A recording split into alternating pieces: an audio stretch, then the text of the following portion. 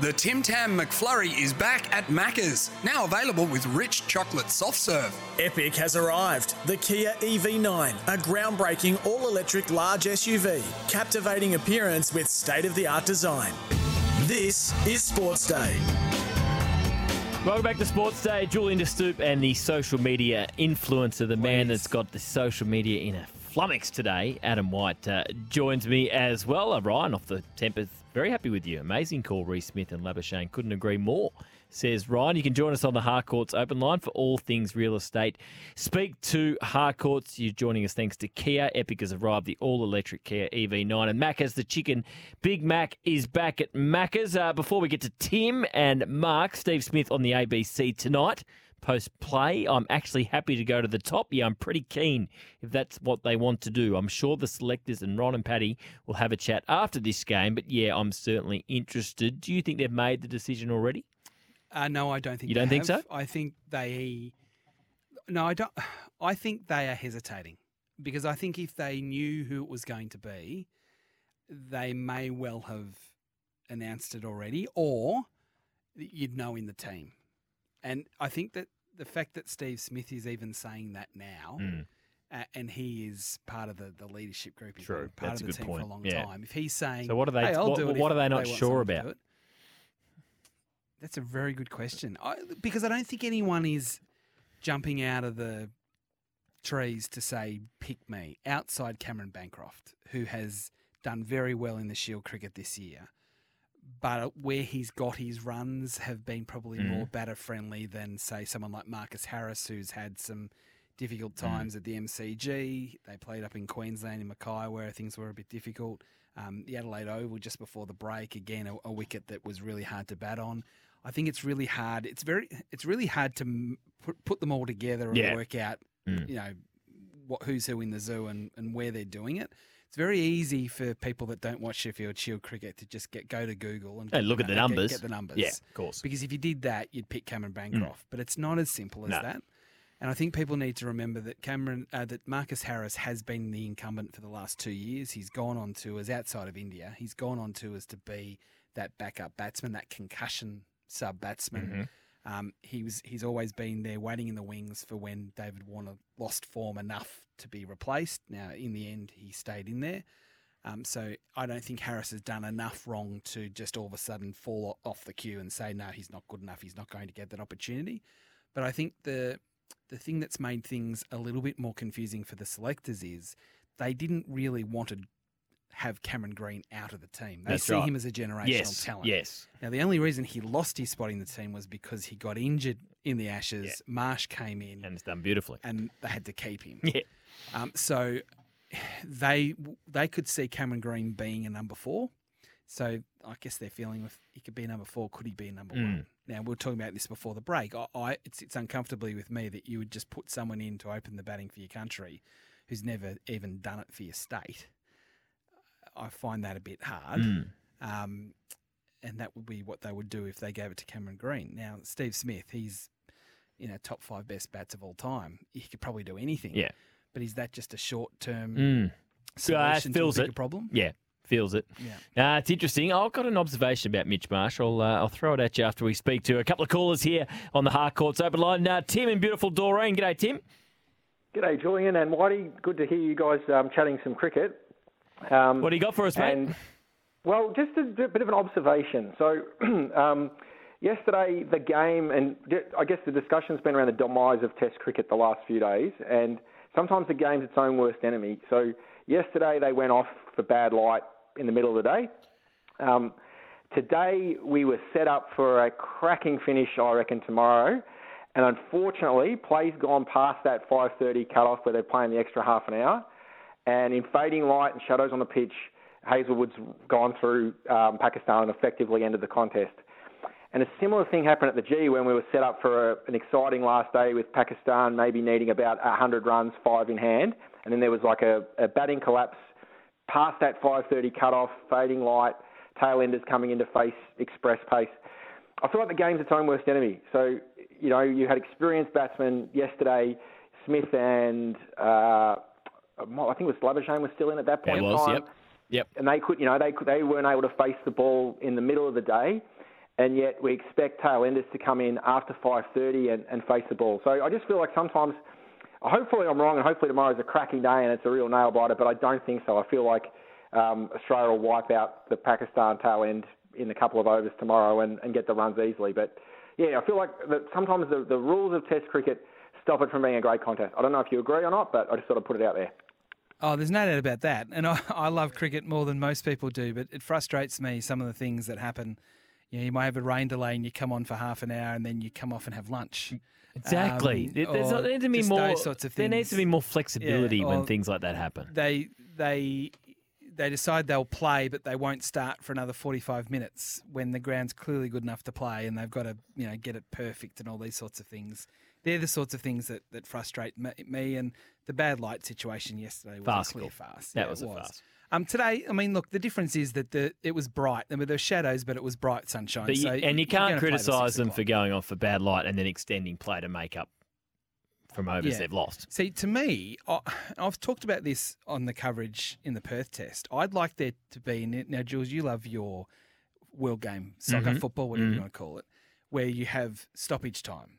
And you then play your 90 minutes and then your stoppage time. I'd like it to be whether the umpires or the third umpire or even the match referee wants to have a stopwatch, that whenever there is a stoppage for a drink or for a change of gloves or for an inspection as to whether the ball hit the rope or not, a DRS, all those sorts of things, the stopwatch is put on that. And if at the end of play there is 25 minutes worth of stoppage time, I think that makes sense. You play that 25 minutes. I like that. And that might get us closer to our 90 overs in a day, but which also means there is more cricket to be played. So all that dead time, so if someone's has to go and get the black bit of tape off the sight screen like we had today, go and do that. Yeah. But we're not losing cricket over it. We're not going to lose cricket over it. We'll just play it at the end. Yep, don't mind that. Let's get to Mark in Sydenham who's joined us. Hello, Mark. G'day, guys. Happy New Year, by the way. Yeah, you too, mate. Yeah, I can't think, when was the last time a test in Australia 14 wickets fell in a day? Because obviously both sides are struggling to bat on this pitch. And I'd like to know the last time that there were two tests that the ball dominated the bat, because obviously India and South Africa, we had 23 wickets fall in a day. It's just remarkable. And I'm going to disagree with that other guy. I think Australia are going to be as nervous as hell chasing these runs, because this pitch is not easy to bat on at all. I love Test cricket, and I think there's just an evolving story here, and it's just bloody magnificent. Yeah. I've got some terrible memories as a kid of Australia in fourth innings. Small totals. Yes. I remember SCG against South Africa. Fani de Villiers. Yep. Damien Martin shot. Yeah, yep. Oh, we were terrible back in the day. And that created some real skeletons in the closet, if you like, for quite a while after that. Look, there was the test match here in Brisbane last summer. That's the one that I thought Africa, of when Mark was saying that. Days. Yeah, green top. Yep. So, look, I think today, that the last session, 78 runs and 11 wickets, which is unheard of. I do feel that one of the things that is happening with the proliferation of T20 cricket, players don't have either the technique or they don't have the patience and resilience to stick through a difficult period. Yep. That it's better go, you know what, I'm going to hit out or get out, or I'm going to take the game on because it's hard, rather than actually bunker down and fight through a tough period. I think it's a bit of that is T20 cricket. I also think it's a generation. I was going to say. I think I'm going to sound like a really old man here, but but the people that are under the age of 30, they don't have that same level of resilience as older generations. So they do. So I do think that is quite emblematic when it comes to cricket and batting, is that it gets a bit hard. Yeah, I think there's a bit in that.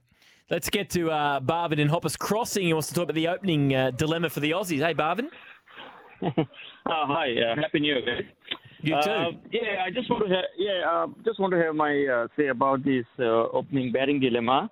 Now, as you guys discussed, that Cam Green, he's in the bench, like he got injured, and then Mitch Marsh came in, and we all know, that he's playing the best figure of his life at the moment. So, in my opinion, I think Mitch Marsh should be given an opportunity to open the batting for Australia, and this is how Cam Green will make his way into the team again, and he's like, and I would see him as the future Australian captain. Like he's a great prospect, and at the moment he's sitting on the bench. So I think if Mitch Marsh open the inning, and the good thing about Mitch Marsh, that he can bat at any position. So like he's already opening the batting for Australia in like T20 and as well as the one-day game. So I think he should be given an opportunity to open the inning.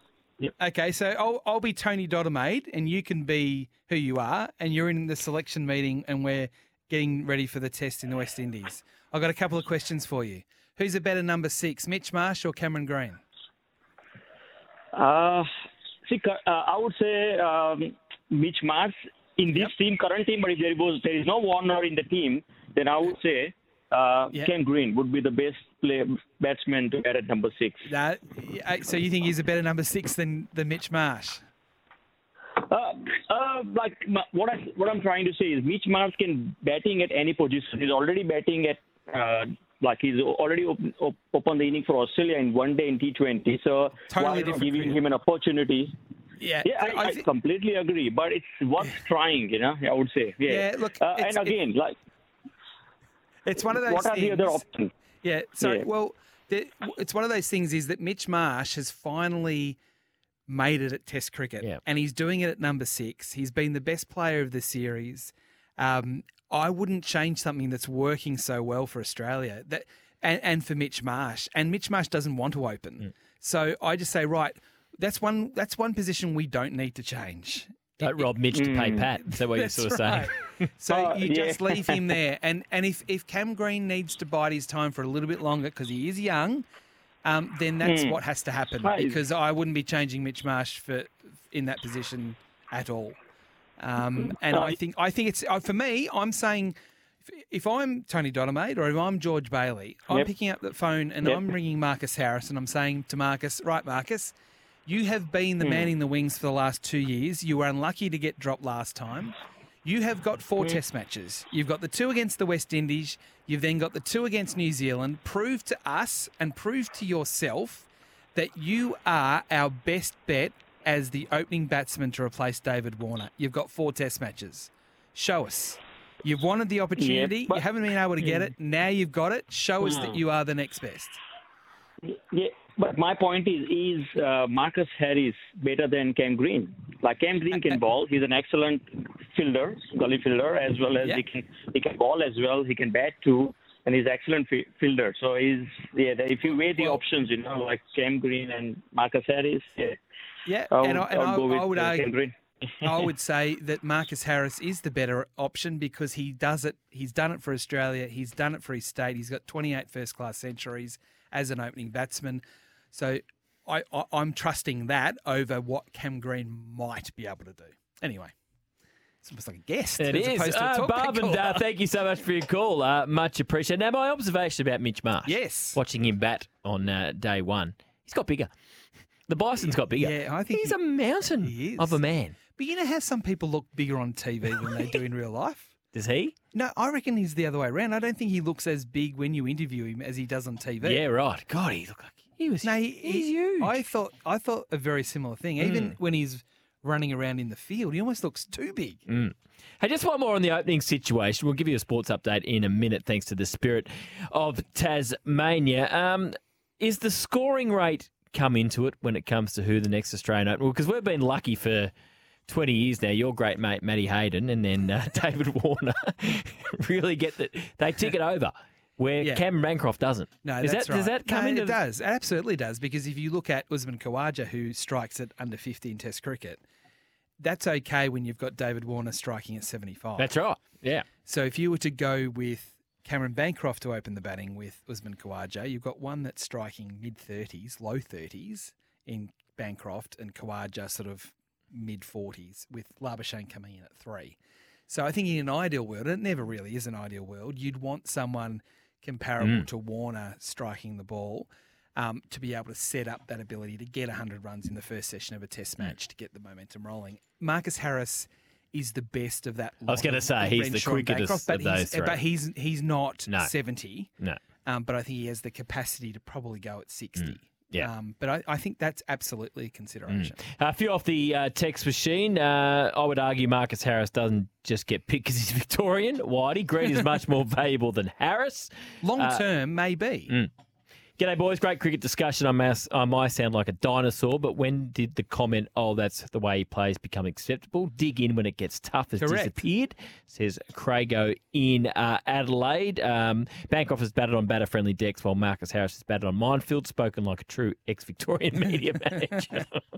They are not picking Harris ahead of Bancroft, says Colo. Just a quick sports update. Thanks to the Spirit of Tassie. Stretch out in freedom on board of Spirit of Tassie. Free from luggage limits. You can pack more in your adventure with the Spirit of Tasman. I was watching the match between South Africa and India last night. Extraordinary test match, as you mentioned. Just 642 balls were delivered in the entire match. Aiden Markram, that's one of the great hundreds. 106 off 103 on a minefield. So Aiden Markram was the man that South Africa didn't pick last time they came out last summer to play Australia. Cricket does some strange selection stories. They do. Has Rizwan not playing the first test? Yeah, that's another one. Travis Head getting dropped for the first test in India.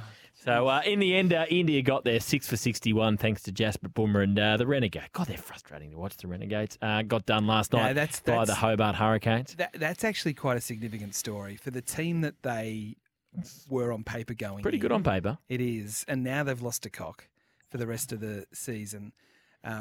Finch, I'm not even sure whether he'll get back and play. Yep. Maybe he'll get back to play one more, but there's still a lot of talent in that team. Yep. They can't be not winning a game. No, underperforming. Let's get a break away. A bit more sports headlines to come after the break. You can join the conversation as well. 1300 736 736 after an extraordinary day 3 of the third test between Australia and Pakistan. This is Sports Day for Kia. Epic has arrived, the all-electric Kia EV9. And Macca's, the Chicken Big Mac, is back at Macca's.